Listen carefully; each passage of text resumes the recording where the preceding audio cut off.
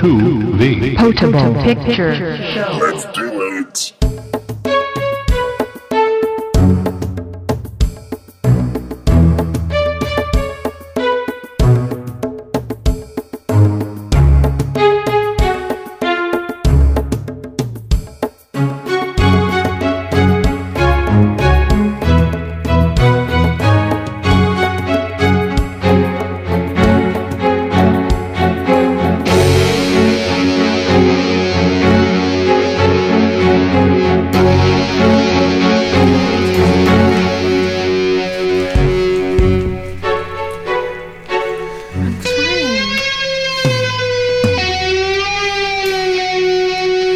Episode 0044, Kevin Costner is Gray. You've entered the Potable Picture Show, your podcast dedicated to motion pictures and drinking liquors. Warning, this podcast may contain explicit content. We are going to have an abbreviated episode today, but we will have a chance for Heather to shake down some news. We'll play a little movie quiz about Black or White. Then we'll jump into feature presentation and talk about the movie Black or White and some topics of conversation that jump off from that. All this and more on a special birthday episode of The Picture Show.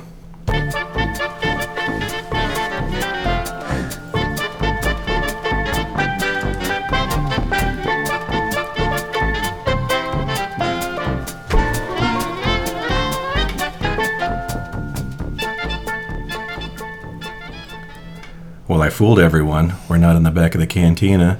We're not in our VIP booth. We have taken our little shuttle over to Planet Matt. So here to the right of me, on his birthday, his character Dances in Cars was cut out of a Kevin Costner movie. Fun fact. It's Beer Maker Matt. Hi. Also with us, to the left of me, and her name is Heathen. Her motto is, fool me once, shame on you. Fool me twice, I'm going to gouge your fucking eye out, you manipulative little prick. That's pretty much true. How you doing, Heathen? I'm super duper. Thank you for asking. You sang a happy birthday to Matt when we landed on Planet Matt. And I wouldn't let anybody interrupt me. Didn't matter what anybody was doing. I just kept going. So we have our, also, in addition to an abbreviated show, because we need to keep this about an hour so we can make it to sushi, we also have abbreviated equipment, so we are all sharing a microphone this time. So if you hear some rustling or some of this, it's because we don't have the Hit the Baby app. Well, we do have that. Well, then why'd you hit me? We have some black and white that we are drinking with. Right now we are drinking Drake's Brewing Black Robusto Porter, and Heathen is drinking some white wine. Oh, that's some good stuff. Mm-hmm. Oh, that is good. Later on, when we get to the white portion, we may open up this Ommegang Vit beer, which is white beer. And what is your birthday beer? We've got a little Deschutes Brewing Company, Black Butte, 26th birthday. Yeah. I'm guessing that's 26, right? Yeah, that's what it says on the bottom. Mm-hmm. So it's got to be. Nice. Black Butte. That's a good breakfast beer. Mm-hmm. The regular porter. Heathens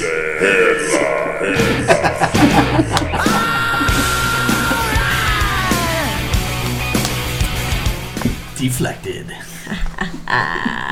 The price is wrong, bitch.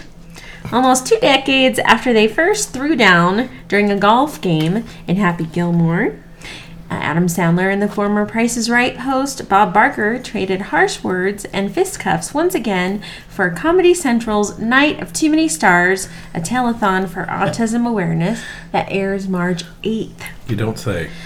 The men look obviously significantly older, but they still know how to throw down. The rivalry picks up with the fictionalized... The rivalry... Oh, okay. Picks up with the fictionalized trash-talking 91-year-old Barker in the hospital recovering from hip surgery. I would like to see what that looks like. Yeah, didn't he throw a bedpan on Adam Sandler or something? Oh, yeah, nice. I didn't want to watch the preview. Oh, I'm sorry that I gave it away. No, thanks a lot. Yeah, that's... And here to spoil everything. That's one of the, when people... when people keep bringing up Happy Gilmore, that's a scene that people usually reference. Price is wrong, bitch. Mm-hmm. Do you like how I started that? Yeah, I'm ready for your next news. Okay. Neil Patrick Harris hosted the Tony Awards 4 times, but it doesn't look like he's going to have the same resolve No, he doesn't want to return for the Oscars. Huh. Harris sat down with the Huffington Post for an interview recently. He quoted, "I don't know that my family nor my soul could take it. It's a beast. It was fun to check off a list for the amount of time spent and the understandable, opinionated response. I don't know that it's been a delightful balance to do every year or even again." Huh. And I kind of agree, and the public response was it was a pretty boring Oscar Yeah, but party. people seem like they complain every year about the Oscars. Like, this year was a little bit lower rated than the past. But then last year, which was like fairly high rated, a lot of people said it was boring. The year before, people hated Seth MacFarlane, even though I thought he was pretty funny. They just thought he was way over the line, like starting the show with "We saw your boobs." But yeah, it's Well, I don't think that the Oscars really need to outdo themselves every year. Otherwise, what are we going to be doing next year? Like, yeah, it's an award throwing show. kids Just in wells. it is what it is.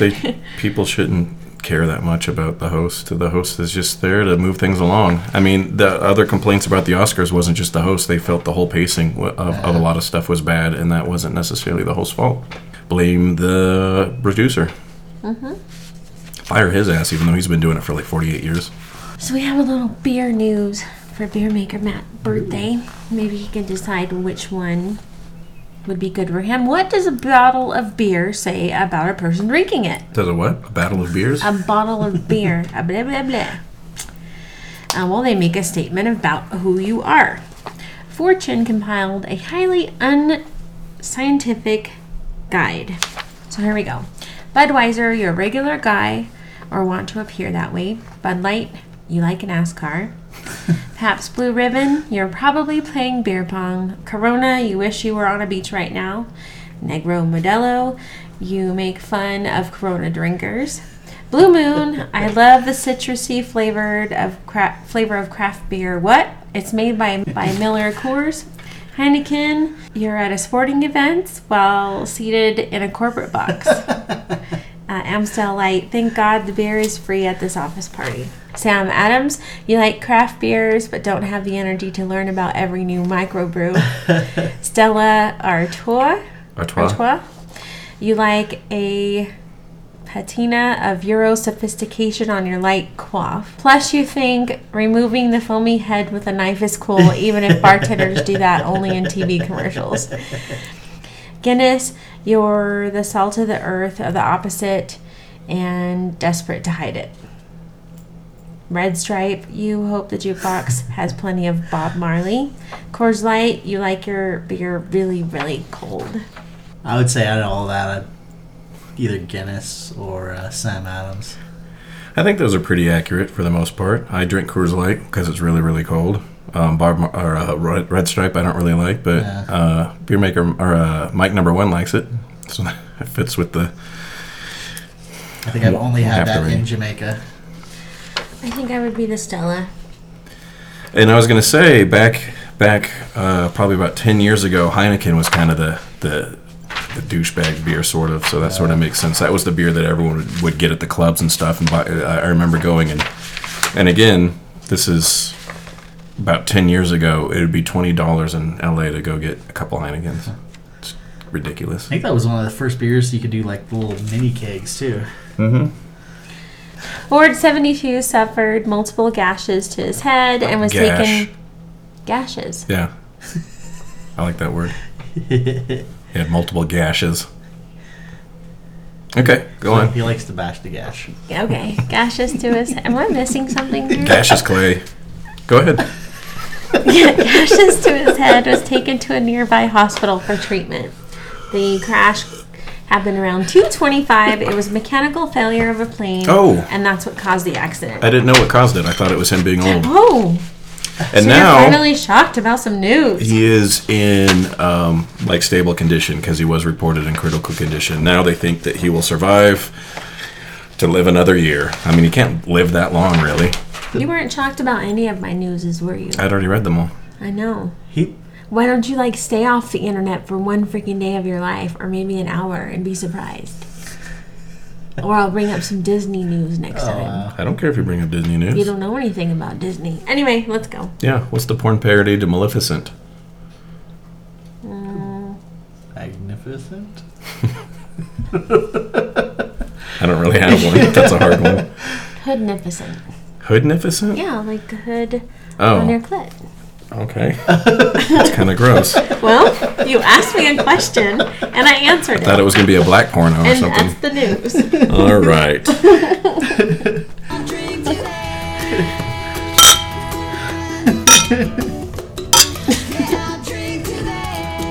Oh, I forgot.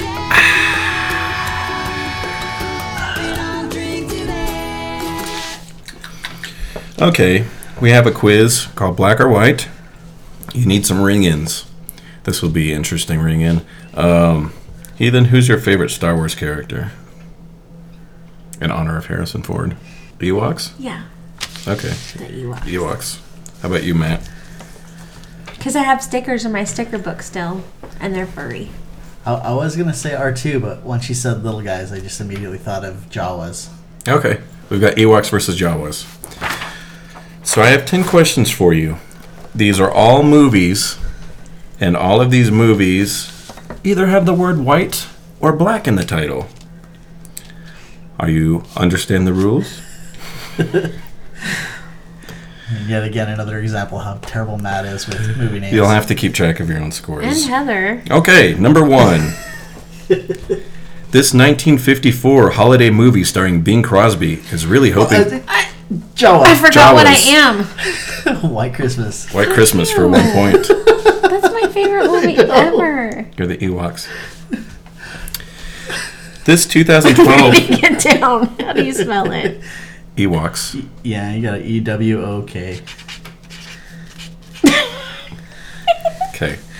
Number 2. That's kind of cool. You can hear me writing. Okay, that's enough.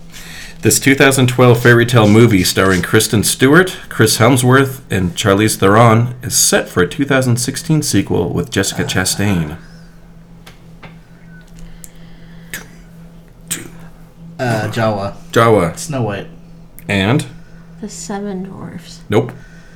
Yeah, I don't remember the second part of the Snow name. White and the Huntsman That's for right. 0 points. Chris Hemsworth, of course, is the Huntsman. Boo. You should get a half a Nope. point. This movie stars brothers Sean and Marlon Wayans as 2 detectives that go undercover. Ewok. Ewok. White chicks. White Chicks is correct for 1 point. Hey, listen to me right. Natalie Portman won a Best Actress Oscar in 2011 for this film. Jawa. Jawa. Black Swan. That is correct for 1 point. Which I have not seen. It's spank-worthy. Will Smith joins a secret organization that polices... Jawa. Jawas. Men in Black. Men in Black is correct. That's ridiculous. Number 6. The movie group recently saw this 2014 submarine movie starring Jude Law. Oh my god. I did not attend I was this not movie. there. Oh, Bah. Black... Black Sea. Black Sea. You're mean. This 1979 family film involves a boy and his horse surviving a shipwreck and getting stranded on a desert island. Ewok. Black Beauty. Nope. No. What's his name? What's his name? Beer Maker Matt, you want to take a stab at it? Black Stallion? Black Stallion is correct. Oh my god. Number 8. Tell me what film I am talking about. No. An Asian American office worker and his Indian stoner friend get the munchies. After seeing a TV advertisement, they head on Jawa. God, Harold and Kumar do White Castle. It's something White Castle. Shit. I'm going to have to go to our judges. The title is Harold and Kumar Go to White Castle. Yeah. What do you think? He said I knew do. the burger. Hey, I need a Well, ruling. if you would have given him the half a point for the other one, then you gave him a half a point. Now he would I'm not have giving a him whole half a point. So He's I getting would 1 or say 0. 1. Okay. I was Okay. giving you an Going explanation. on. Question number 9. You get a point, according to our judge. Who's against you? Number Which doesn't 9. make any sense. In this film, Brad Pitt gets smashed by a car and then becomes death. Oh, Jawa. Yeah, Meet Joe Black. that is correct. What the fuck is this? He's running you. That's like one of my all-time favorite movies. He's running you like Chris Brown. Not black. Or white. Or brown. This documentary follows Tillicum and his responsibility in killing 3 individuals, including one of his trainers.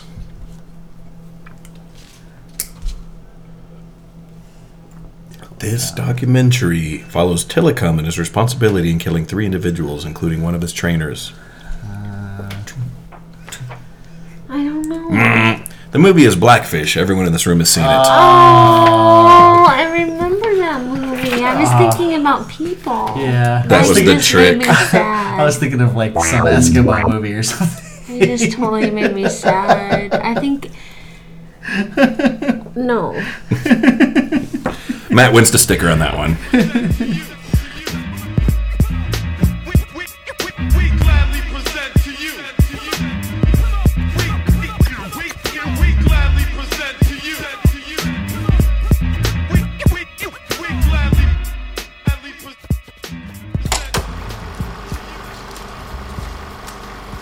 Feature presentation. Every week in Feature Presentation, we take a movie that we saw with the Sierra Nevada Movie Club, and then we use it as a jumping off point for topics of conversation. This week we saw the movie Black or White, starring Kevin and Costner.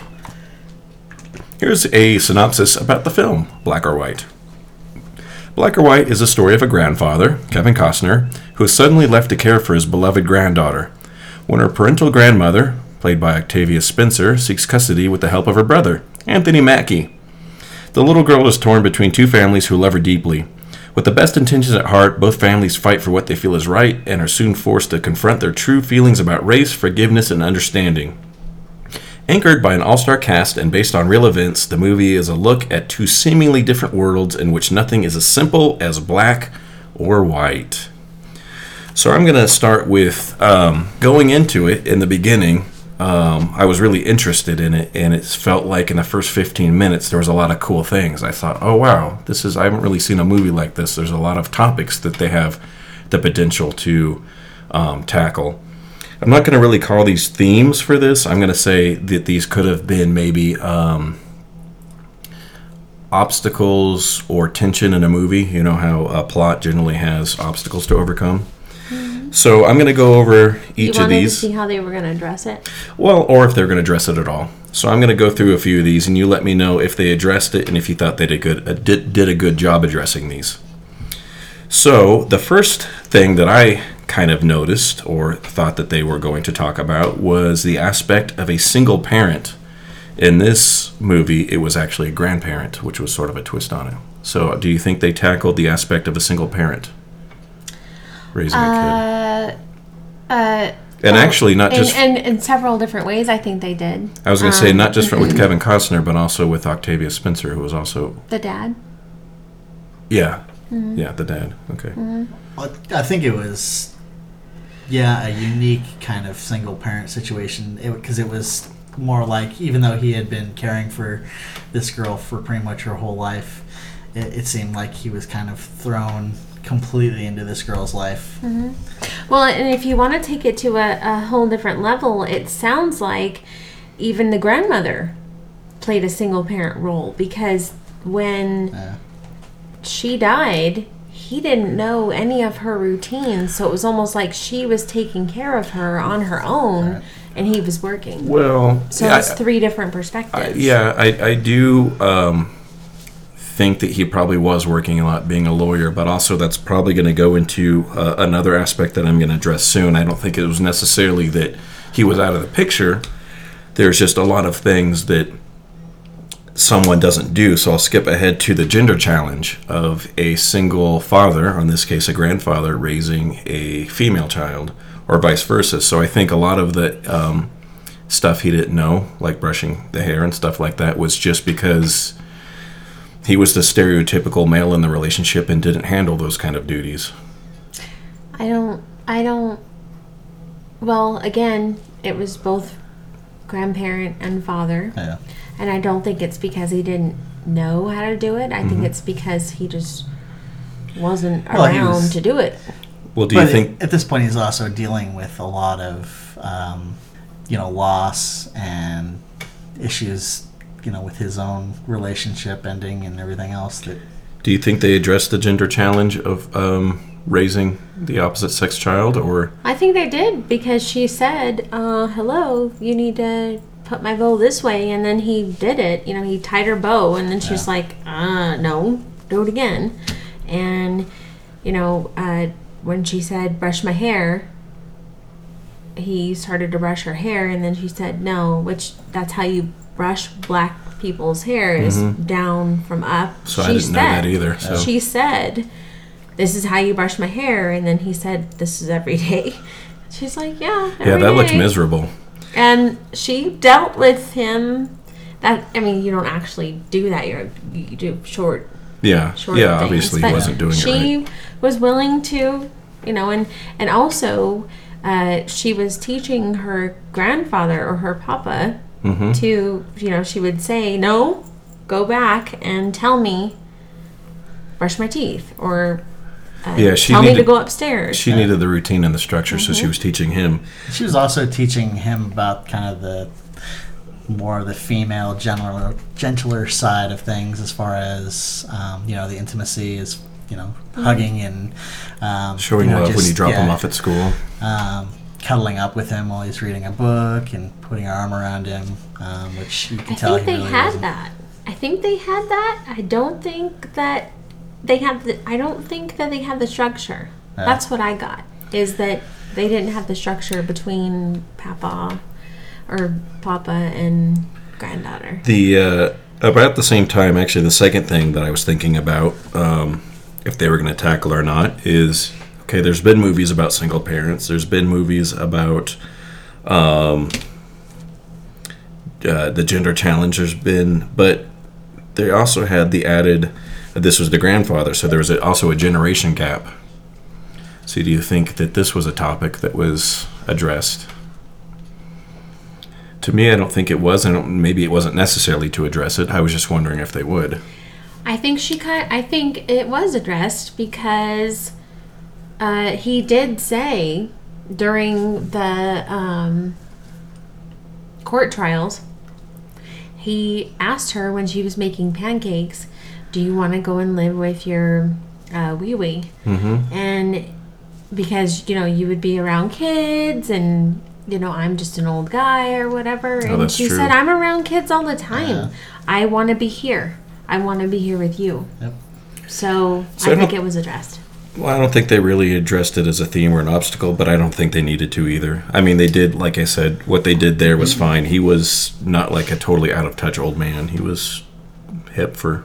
He's Kevin Costner. Yeah, even with the honestly, stuff, I'm sorry. Even with like the school stuff, so stuff that he probably didn't even learn in school, and he made the effort to kind of get her the help that she needed, as well as being involved in kind of learning all that stuff. So he was definitely. Yeah, that's what I was going to say, is looking at the situation, that would be a perfect environment. I would love to be raised in that. You have a whole family that you can have come visit, or you can go and visit, but you are an only child, and you have one-on-one with your parent or grandparent or whoever it is that's raising you. So I also wrote down dealing with grief, but I'm going to skip that one for now. Well, we can touch on it briefly. I want to talk about it later. Just as far as the film goes, do you think that they addressed that issue? And again, there was many sides of it. Do you think that the film addressed dealing with grief in a good way or a believable way? I don't necessarily think it was believable, but they definitely addressed it in a believable way. If that makes any sense. Well, they addressed it in one way that people handle it, which is drinking. Okay. Yeah, I kind of liked the way that the movie brought that up in one scene because it validated my drinking in a way because he's got his buddy played by Bill Burr who has a buddy that's an alcoholic anonymous counselor. And he says, hey, yeah, I went and told my friend your situation. And he said, hey, this guy may not be an alcoholic. He just may be really pissed off, Yeah. And But then he also said today's not a day to go off and binge, So, which I thought was really cool for somebody to say, like, you might be this kind of person, but today is not a day to go and do that. And that is really cool for somebody to say to somebody who is that kind of a person. Like, kind of like, I understand what you're going through. I understand why you're doing it. I understand the need to do it. But today is not a good day to do it because it's going to affect, Well, and I liked that they didn't, out of all of the points I felt that they pressured or had a sermon about, that it was nice for once to see a movie where the person wasn't like an alcoholic and then he becomes clean and then he's a hero. It was more about, I mean, actually, I think they did portray Kevin Costner in the film as an alcoholic. But it was kind of nice to not have to go through that cliche of, oh, now I'm clean, now I'm great. Like, he did try to do other things like learn French and stuff instead. Because I feel like some people can drink as a hobby every day and not be an alcoholic. Well, I didn't really like that they didn't really have to pronounce the alcohol so much. Like, well, one of the you know what I mean? Well, I mean, if you're pouring like that much, that's a lot. Like, if you drink that much, if you're pouring that much of no one can see what you're straight from saying. the bottle, okay, if you're pouring 6 ounces of straight, what is it that he's drinking? Well, he was mostly drinking scotch, but scotch. Okay, yeah. Into a coffee mug at 10 o'clock in the morning. You're gonna have some problems. Well, that's why too. One of the things I felt they handled kind of clumsily is they seemed like the film kept wanting to compare him to the girl's father in their addictions and things like that, and show how if you look at something from two sides or both sides of a coin, that I felt like they were really trying to compare them to, showing that they weren't that different other than a couple choices. I would have liked if he would have been more like my papa, where he would just have, something on the rocks, where it just had, an ounce on the rocks, maybe that all the time in every shot would have been fine. Like, yes, he always has a drink in his hand. That's fine. They had to make him intoxicated enough that the teacher got involved as a driver to bring him into the story. Yeah, I suppose. You can and also when he has the kind of conflict with the daughter, that it has to show is he really having this conflict? Is the alcohol involved in it? Where I don't think even if he didn't have the alcohol, he probably would have had the same reaction, but they needed to add that tension to the movie, though. I guess you could have made that tension with a flask or something to make it a little bit different, like to change. I kind of got you. Like I said, I thought it was forced a little bit, but... there was something I was going to say. Like with a full-on glass with ice in the car with the... Oh, my grandfather used to do that in Texas all the time. Yeah, I was going to say my brother But he wasn't an alcoholic. He was not an alcoholic. He would have, like I said, the big, huge ice cube. Mm-hmm. And just with the 1 ounce. And we'd be like, 16 years old, I'd be like, what are you doing, Papa? He's like, it's afternoon. If you're doing it just to take the edge off, I don't That's necessarily... what he would say, but he was never...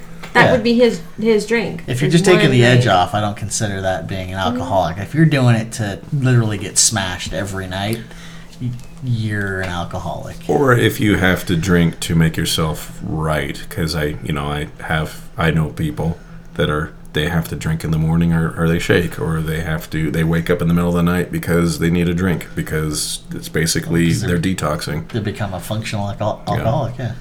So I haven't got to that point, everybody. So, and then finally, the main theme of this movie, not only was the grandfather a single parent, not only was there a generation gap, not only was he raising someone that was the opposite gender of him, not only was he going through this grief, but he was a white man raising a biracial daughter. And he lost his daughter. Okay, that's part of the grief. But a white man raising a biracial daughter, do you think that they explored this topic enough? Or did they need to? Well, I think it was just out of kind of necessity for the story. You can't not address it. Kind of addressed it, I don't think so much, in my opinion, not so much through them, but through the daughter's side of the family. Again, I'll let you guys talk about it. I don't really... The final scene, when they're in the courtroom, and the lawyer, the prosecutor, basically asks him if he's racist and tries to provoke him. To me, that's the only spot that I really saw that they really tried to address it, and it felt like, to me, a little bit too little too late. I know what the film was trying to do, but I felt like they didn't really do it that well, in my opinion. Well, I think from the very beginning you realize it's not an issue, but that it was created as an issue as a way to, gain custody of. And I think the film tried to show that it wouldn't be an. It almost felt like, to me, the film was showing or saying white people aren't racist. Look. Well, because he got a black tutor and he didn't have a problem with that. They made sure that they showed that he gave a hug to his secretary that was black. Like there was no reason that person was ever in the movie, other than to show that she was black and that Kevin Costner didn't have a problem with her. I just felt like all the dots didn't equal up. It felt like it was like a tale of race relations from a white person's point of view, saying, "Look, we're not that bad. Once in a while, we fuck up and we say something, but we're good people." Unfortunately, because you're white and you're trying to make this movie, you have to tiptoe around these issues because you don't want to upset the black people or the brown people or any other color. A perfect point is today. I don't mean to go off subject, but got a phone call today. Somebody interviewed at a branch in North Carolina today. Black chick. She wanted to talk to somebody from corporate because she felt like she was discriminated against at an interview today. And Levi, who is gay, very gay, was like, put yourself on hold. And he very adamantly was like, I really do not like certain races, and this is why. Like, you had a bad interview and you want to call corporate now? Really? Because of why? Because of race? That's what he said. And it's okay for him to say. But if I said it, maybe it would have been taken a little bit differently. I'm not sure. Well, that's what stereotyping is even though someone does something that's within the stereotype, you're not supposed to judge a whole group of people on it. She was pretty rude to him. Okay. And you can tell. But I mean, he's gay. Just because she was rude to him doesn't mean he should say, this is why I don't like black people or whatever. Because not all black people are like that. I mean, there's plenty of white people that are rude. There's plenty of Mexican people that are rude. I guess you should hear him throughout the day, the way he's... A lot more white chicks or white, older women that are a lot worse than... Yeah, if a white person could pull that card, like, I want to report this because I was discriminated, people would do it. If white people could do it, they would do it. Well, that's what okay, so anyway, that's what I'm saying is you have to kind of tiptoe around the issue when you're dealing with a reverse issue. Like, you have a white person that's dealing with a mixed child. And he wants to say, look, it has nothing to do with you being black. In the movie? You're being a what did he say? You're being a nigger ass or whatever. Street nigger. Yeah, a street nigger. That's like And he's like, yeah, I said it. But what I wish he would have said when he was in court, I said that, but then I also said, your family is raising you right, because that's what he said. You're being a street nigger, and you're putting your family to shame. Yeah, he said That's what your he said. family's good people. Yeah. Yeah, and it was more like you're trying to portray a stereotype. And That's what you're we not. say to each other. You're quit being white trash. Yeah. It's the same thing. I like that scene in the movie. I wish there was more of that. I told Heather after the movie that I liked the way that Kevin Costner kind of addressed that question. I just wish there was more of it early on. Because he said, okay, when I first see you, yeah, I see your color is black. Yeah, when I first see a woman, I see her tits. I was telling Heather, like, yeah, I might see a girl, and I notice that she's blonde. Or I might see a guy and notice he has dark hair or freckles. I mean, you just notice, you happen to notice things. It doesn't mean that you judge them. I just don't think it's going to be, if you lay it on too thick, I don't think it's going to be well received by the black community. Well, that's just my... The point of the movie, at least, and I didn't talk about this earlier, is that Kevin Costner actually financed this whole movie because he really wanted this movie made. It was really important to him. He really wanted this screenplay out there. He wanted people to talk about the themes that were in the script. Mm-hmm. So that being said, I wish that the themes in the script were a little bit more... there was more to talk about. There's not really too much debate, you know. It was kind of a vanilla version of looking at things. So you're saying you're afraid, or you think that they were afraid of... They offending have to be. the community, but sometimes you have to offend the community a little bit. I don't think that white people are allowed. I mean, they did use the N-word, which is Black pretty... people are allowed. Black people are allowed free reign.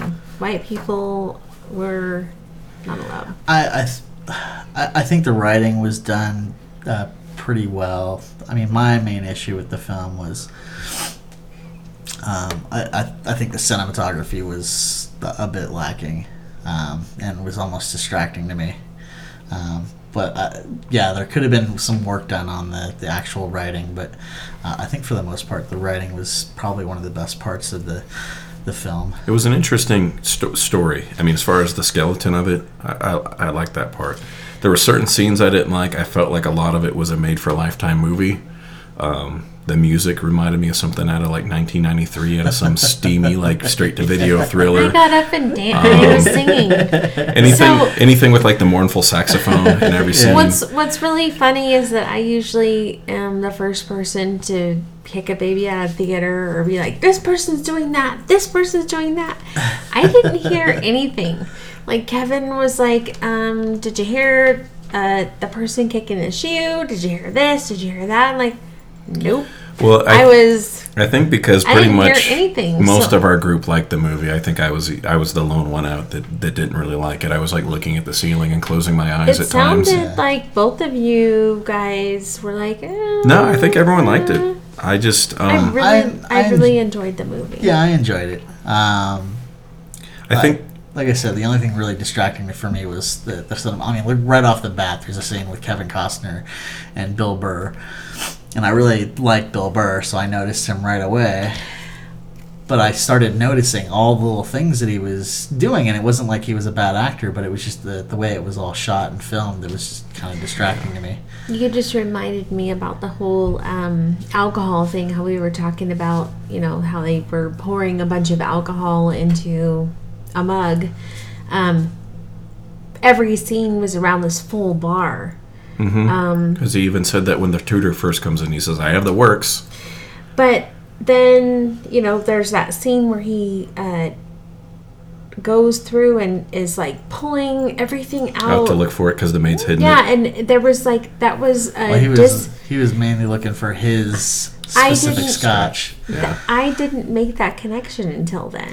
I would have loved to not have every scene of him pouring at that full bar. Yeah. I thought he was just making himself like random drinks. If he would have just had always a scene with that bottle. Well, I think that's in the kitchen. another way they kind of displayed or showed that he wasn't an alcoholic. He wasn't just trying to get an alcoholic fix. It was this was his drink of choice. This was kind of how he was trying to keep the edge off. It was something that was sentimental to him, and I missed it. Yeah, I missed because it of that full bar. bit too. I never ever made the connection that that's the only thing that he drank from that full bar because of that bar. Until that scene. And it probably would have, for me, it probably would have been a little bit better if they would have highlighted that, maybe this was something that him and his wife used to share or something. That would have been good. That would have been good. Yeah. And again, with just the one drink and the one, the single ice cube, the bottle, and just that. Right. Walking out of the movie, I didn't get a chance to say it, but it's funny that I read this because I kind of meant it seriously, not as a joke, but I was going to say any of those people, Denzel Washington is like the same age for 20 years. Black people just don't age the way white people do. So when I walked out of the movie, I was like, wow, any of those people could have played any role. And then I went and read Octavia Spencer, who plays the mother of Andre Holland's character. In real life, she's only 7 years older. Anthony Mackie, who is the bird guy from Captain America, he plays Holland's uncle. In real life, both actors are the same age. So I was like, okay, that's why they all look the same age, because they are. Yeah. So kind of weird with the casting. And I even thought that when I saw Octavia Spencer. I think she's a pretty good actress, but I was like, is she old enough to play a grandma? She wasn't really. She's pretty young. Well, she is. I think she was. I have a lot of black friends, and I can tell. With black people, my best friend is half black and half white. Mm-hmm. And she takes on the more black features as far as the skin pigmentation, which I'm super jealous because she has no wrinkles. Mm-hmm. Yeah, I wasn't trying to be. It's weird, like you said, stepping on shells. I'm not trying to be racist by saying that black people I'm super jealous. Don't age, but Asians don't either, really. And it is something that I haven't seen on the black side, but I have seen cosmetic companies have done research on Asian people's skin versus white people's skin, and they do show, at least physically on the face structure, their signs of aging are much more delayed than white people. I think everybody. Mexicans, Indians, everyone, but white people and you don't age. You saw the Saturday Night Live special, right? Yeah. Yeah. So, yeah, even Eddie Murphy, that was shocking to see everybody else that was in his cast looks ancient. Yeah, or dead. And then he gets on and he looks the same. It's kind of weird when I see a black dude that looks old. It's like they finally hit 70 and they look old, because when we were watching at Sushi the other day when they showed the Snoop Dogg thing with his son, and I was like, wow, he looks old. Well, he's 50. But it's just weird that he finally looks old. No, he's he's older than that. I don't think he's older than 50. I think he's 44. No. Well, we can look it up. He's older than that. Look it up right now. He's also done a lot of drugs. Oh, yeah. Está bien pegarle ese bebé. Oh, that's Siri. Siri, how old is Snoop Dogg? Snoop Dogg is 43. Mm-hmm. I was right. I said 44. Pretty on the mark. Give me a sticker. No. So, in the beginning of this film, Kevin Costner is taking his granddaughter to school, and they have a small discussion about getting lost, and she asks him a couple questions if he's lost or not, and things like that. And I know a lot of this is for some reason... it's because he doesn't know the routine, again. Okay. So, for a lot of people, and for some reason, this does go along a general gender divide. So, Heathen, how do you handle getting lost? Well, now things have changed. Thanks. Siri, how do I get to Old Town Mall? What? Getting directions to Old Town Mall. Okay, what about in the past? Were you a drive till you find it? Were you stopping at directions? Were you a planner? No, you know. I You don't and know. I have had Well, several. can you tell heated everyone- Okay. I like the Atlas. Like Atlas. What's that one? before phones, That's good. No. before anything. If I was going to take a road trip, Atlas for sure. And then for sure, pull over and ask for directions. Growing up, we always had an Atlas in the car. Yeah. And I still want an Atlas. Well, I was like the typical guy that would never stop for directions almost. I would just drive and drive and drive and get myself further and further lost. I don't know why. Like I said, that's a stereotypical male thing, but as anyone will tell you, I'm horrible with directions. Do you think you do that because you think that's the guy thing to do? I think it's because Because you were raised by your mom. if so I'm that by doesn't make any sense. myself, I don't really care if I'm lost. It's part of the adventure. Like it's, if I was on a job interview and I had to be there in 30 minutes and I was lost, I would definitely stop at a gas station and say, how do I get to such and such place? But normally, I'm just a person if I don't have anything to do. I mean, it's what I do when I move to a new city is I just drive to a random area and then kind of do circles and like try to intentionally get lost. Well, yeah, that's completely understandable because you have your place of residence and you're like, I'm just gonna go and But a lot of find men stuff. But also won't admit that they're lost. Was the other stereotype, which I guess is just like a lot of men won't admit that they're wrong. Do you fit that stereotype at all, Matt? I've always prided myself on being the type of person that loves to get lost. Like, I actually like getting lost because it forces me to kind of see more, I guess. But that being said, if I was taking, a longer trip or I knew I was going to a job interview or something for the first time, I would either go to that place the night before first. So I remember, like, when I went to interview for my job in Mountain View and I was living in Concord, which is like an hour and a half, 2 hours away. The night before I went in to work for the interview, I drove out to Mountain View, so I knew exactly where it was. So the next morning when I went, I was on time and I knew exactly where it was. I would do that too. I think that's more of a personality thing than a male-female thing. That's just something no, in our females personality. do it too. Well, I was saying I think it's something in our personality, a personality trait. I don't know what personality trait that is, but that's something I would do too. It's something about my organization, I guess, and Matt's organization. There's a difference between what was I gonna say?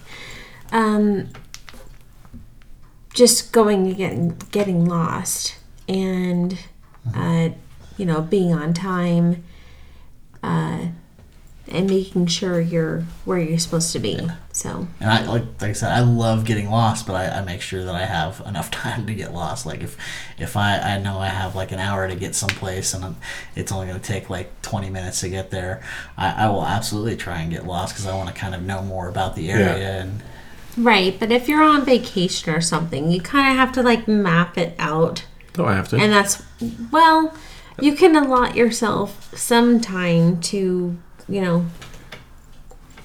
fill the place out, but you don't want to be completely lost because then you spend hours going, where the fuck are we? And that doesn't make for a pleasant vacation. That would suck, but sometimes on vacation, like when Kyle came and visited me in China, one of the best times we had was just wandering around randomly and ending up where neither of us knew where we were at and just kind of seeing like the real essence of the country other than the, which I'm glad he got to see. How did you find yourself? How did you find yourself back? A phone? I don't know. We just wandered back, or I asked someone. I don't know. And I've never been worried about doing stuff You like that. don't remember? No, I just remember we just started wandering around a city, and then we got to this weird neighborhood, and it was like a traditional neighborhood, and we just sat down like in the road, and we're just ordering stuff off of carts, and there was you could see no white people around walking around, and I was just ordering like stuff off of food carts, and you can tell when you're in the untourist places and places like that because people come up and talk to you in a different way. So it's a little bit different. That's what I'm saying. I live in America. If I went to North Carolina, I still in China. It's a little bit different. That's Are you that's sorry? different. Do you consider yourself kind of more of a visual person, so you can actually like, let's say you're driving someplace and you're looking around and visually like looking at landmarks and remembering. Well, landmarks and yeah, stuff. I know I'm a visual person, and again, this is a more traditionally a female thing. But if someone asks me for directions, I'm someone that'll say like turn left at the barn and turn right at the red pole, instead of saying like turn left on 32nd Street and turn right when you get to and head west. Like men always say like go west along I-90 and turn and then go east on such and such. Like I don't know those things. That's something that's always been like really good with me, because I'll be with women in particular, and we've gone someplace and now we're heading back, and they're always like astonished that I'm not looking at a map to be able to do the reverse and get back. And like, I think you're going the wrong way. I'm like, no, I remember that gas station right there. I know we turned right on this street from that gas station, so I know we make a left there. So that's just every place I go, I just visually see things in my head, and I kind of create almost like this visual map in my head. Yeah. Like I know Sacramento pretty well, but I could never give anyone directions anywhere because I don't know 16th from 14th. Actually, I do, but I mean I don't know like 32nd from 36th Street really. I mean I know you turn it when you get to the garage. Like I don't know, especially when it's numbers and letters. I get confused real easy. right. Go ahead. I did line locating for the state of Arizona, so I'm a little bit boy and girl, because I can go, plat mat ways. Take this, take that. I can even quote plat maps to get people to where they need to go. So Jumping ahead a little bit, we talked about grief. We'll go through this a little quickly. The most common model for grief, or the one that most people know, is the Kubler-Ross model. This is the one that's, I guess, the more well-known in the psychological community, and it's the one you've heard with the 5 steps: denial, anger, bargaining, depression, acceptance. I don't really know where to talk about this. I think that certain people maybe don't have to hit all of these steps, and actually when I was reviewing this before, they said if someone is in a more of a secure environment or a safe environment, they may handle these steps differently. I don't think that I necessarily go through all of these steps, but is there a certain step that you find yourself gravitating more towards than the others, or one that you stay in longer than these other stages? For me, I'm going to say I stay in probably denial the longest, because I'm just a person that, again, kind of handling stuff like a guy, that I don't let it really sink in. I pretend everything's normal. I just go ahead like usual, and then maybe way after the fact, it slowly kind of cracks out. I would say I definitely go through most of the steps, but over time, it's definitely gotten less and less. Like I spend less time in each step. Like I do, experience denial maybe for a week or two. I do go through anger, usually sometimes before the denial, but not very long. Anger usually only lasts maybe like a couple of days or a couple of hours to it, maybe a day. Yeah, that's the same with me. I would say I quickly do get to acceptance, but the hard part for me with most of this is because I'm a very visual person, a lot of stuff kind of sticks with me. Mm-hmm. So even though I've kind of accepted it and kind of moved on, I still experience that. I think that's a normal thing. People even when they get to acceptance, I don't think that it's 100%. There's always something that's going to remind you. So what do you think, Heather? You're the big psychological buff of the group. Yeah, that's what I was going to say, is you actually toggle between all of them.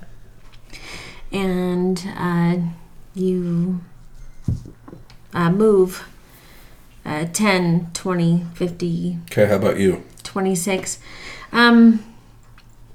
Is there a phase? It can take years. Is there a phase that you stay on more, or a phase that's more? No, you move through them. I'm not talking about you. I'm talking about Anybody. I'm talking about you specifically. I can't tell you. What I can say is I know the model that you're talking about, and I move through them day by day, Nothing week by really stands week, out? year by year. Pretty equal? Dreams can move me into something. A dream the other night put me into Anger. one of these. No, I'm just saying that, if I was going to interpret, and I did take a really cool psychology interpretation dream. It was really cool. And I do believe it's, your subconscious kind of bringing stuff to the surface, but I think for guys... Not really. No. No, I No, do. you should really take that class because it's interesting. I think dreams, a lot of them, I think that people put too much weight on them, but I do think that they do provide stuff that you aren't willing to take on yourself. It's your way of processing stuff that you're not able to do in your consciousness. If you interpret the dream based on every single psychologist, it has a complete different meaning. So yeah, that's don't what I said. put I don't too really, much weight on it. I don't believe that much in dreams, but yeah, and but I'm for one of some those people, people, I forget within 5 minutes of waking You up. shouldn't. me too. Yeah, you should keep a dream journal because they might mean something. Anyway, you toggle between all of them, and I don't. basically, if you're grieving over something, if you've been in a relationship for, let's say, like 10 years, it's going to take about 10 years to complete the whole process. Well, yeah, they say, although it's a little bit different. It's not going to sting as much. I mean, the initial sting is going to... So this grief diagram is mostly geared towards if you've lost someone important to you, but they've also tried to use it when you've lost, say like in a breakup, you've lost someone that you've loved that way, but they're not dead. Also, they've tried to use this model for addiction. Well, it's the same thing with love. I mean, they've proven that love is an addiction. When you are in love, what makes you in love is you're basically releasing these endorphins into your brain, and that's what your body is basically addicted to. So when you lose somebody, either in a relationship or from death or something, you are going through withdrawals. Basically, what it is it's a loss of a pattern. Whatever the pattern is, it could be a loss of, I do my laundry every Wednesday, and now I don't do my laundry every Wednesday, and that's a loss. Just putting it black and white. It's not a loss of a person, but it could be you're feeling that loss. And I've been doing my laundry every Wednesday for 10 years. I wasn't laughing at your thought. I was laughing that you were talking about the movie. No, you just don't want me to talk Well, I about think it. it was, and it's the same way. I mean, You've interrupted me like twice now. Okay, we're on a schedule. when you've lost somebody that's died, you're replacing that with something I else. was just trying to cope with put it. this theory, this model, into black and white. It doesn't matter about marriage, death, whatever. I'm like, it's a pattern. Okay. You've missed that pattern. You missed the pattern. It's gone. I don't think that's why And so people are how- grieving. You're grieving the pattern. You're grieving I don't believe that. Well, you're grieving it. If my mom dies, I'm not going to be grieving that I'm missing a pattern. Well, There's no pattern to it. I'm going to be sad that I can't talk to her when I want to. That's not a pattern. I haven't talked to her for like 3 weeks, but maybe that's your pattern. No. Your pattern is you can talk to her whenever you want to. Okay, that's not really a pattern. That is your pattern. Well, it's not also better. memories. Okay, So okay. remembering See? good memories. You're gonna. Thank you. I don't know. I'm sorry. I'm sorry. It's just we're talking psychology and Yeah. And it's a pseudoscience. So let's move on to the ranks. what was your degree in? Science, political science. So we have ranks today. We have the whites to rank and we have the blacks to rank. Heathen's going to start by ranking the whites. We have Vanna White from Wheel of Fortune, Jack White from the White Stripes, Barry White. You might know him for many things. One is Can't Get Enough of Your Love, Babe. Jaleel White, he played Urkel. Did I do that? Yeah. And Betty White, the hottest. Or no, she wasn't the hottest, but she was a is golden the girl. hottest. So we already know. So how are you going to rank these? What is your criteria for ranking these? Hang out with, dinner date. One is your buddy on The Amazing Race. I can't even tell you. Come on. I really can't even tell you. Okay, just rank them based on your favorites then. Betty White Is what? is number 1. Okay, so we're going 1, 2, 3, 4, 5. So number 1, Betty White heads the list. Okay, number 2. Barry White. Number 2, Barry White. Vanna White. Vanna White's number 3. Jack White. Jack White's number 4. And Steve Urkel. And why is Betty White your number 1? Because she's pretty freaking cool. Okay, good answer. All right, Matt. Matt's got the blacks. It's got Jack Black from Tenacious D, Clint Black, country music singer, Lewis Black, comedian, Black Francis, he's the singer from the Pixies, and Blackbeard. He's an English pirate. How are you going to rank these, Matt? I'll do the... What was it? The Survivor, or was it The Amazing Race? Amazing Race? Who Okay. do you want as your partner on The Amazing Race? You can start at 1 or start at 5. I'll start at 5. All right.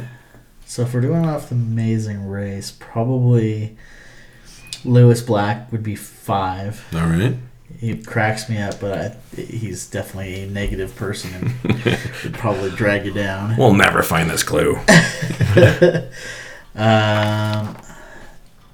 I do like Black Francis because I do love the Pixies, but I don't see him doing too well, so he'll be 4. All right. Clint Black, I don't know too much about him, so we'll do 3. Really? Okay, he's 3. Leave him alone. All he said was really. Number 2?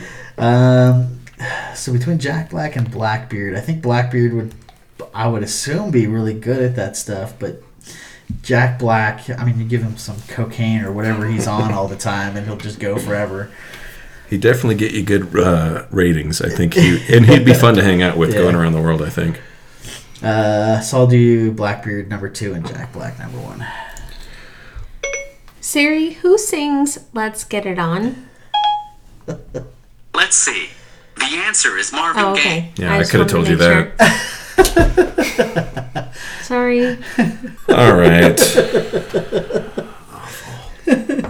Last call. Looking at the world through the bottom of a glass. All I see is a man who's fading fast. Last call. Heathen, any last words? I don't think so. I wasn't going to interrupt you. Could go for another half hour. Beer Maker Matt, any birthday last words? Yeah, I'm so old. Eugene just had his birthday on the 28th also. I just think there's other songs than Can't Get Enough of Your Okay. Love by Barry White. There are other songs, you're right. That's not the song I remember him by. Okay. It's still That's probably fine. his That's what most I was famous trying song. to- Everyone knows that Let's Get It On is Marvin Gaye. Can't get enough of your love. Anyways, look out on our website. Coming up, we do have a movie sports bracket that it has about 72 teams as of date. This is crazy that so many teams have been nominated. If you'd like to vote on what the greatest sports movie of all time is, be sure to check out You're really going to add? our Facebook site. It is I would suggest just going on Facebook and searching Sierra Nevada Movie Club. The exact site is facebook.com/group/Sierra Nevada Movie Group for some reason. Look out for that. And as always, you can hit us on the VIP line, 775-996-3986. I don't have too much else to say. Next week, we do not know what we're seeing. It is up for a poll right now. If you are part of the Sierra Nevada Movie Group, go ahead and vote on it. Otherwise, keep it wet, everybody.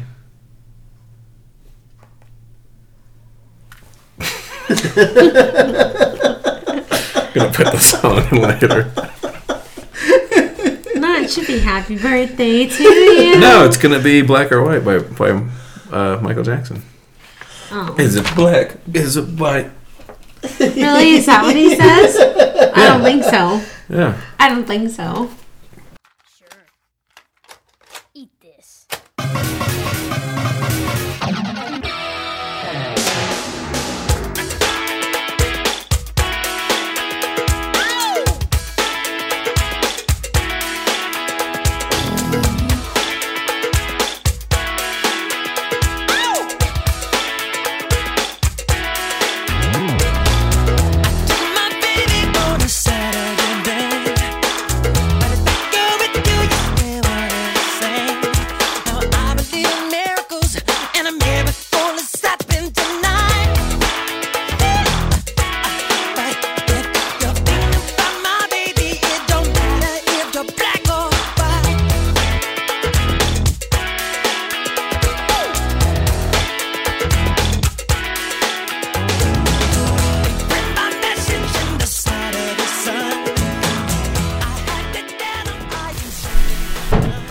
Apparently. That's a. There, I'll take a picture of that. Be like, look at me. No, I'm just kidding. That'll be funny though. Watch the red light here. I'm the one that's probably gonna have to watch it I'm kind of nervous about my news right now. because you guys are pretty quiet. Well, Heathen's pretty quiet. Go through that beer. That's a good beer. I'll save the rest for y'all getting on this one. Yeah. I've got tons of other beers too.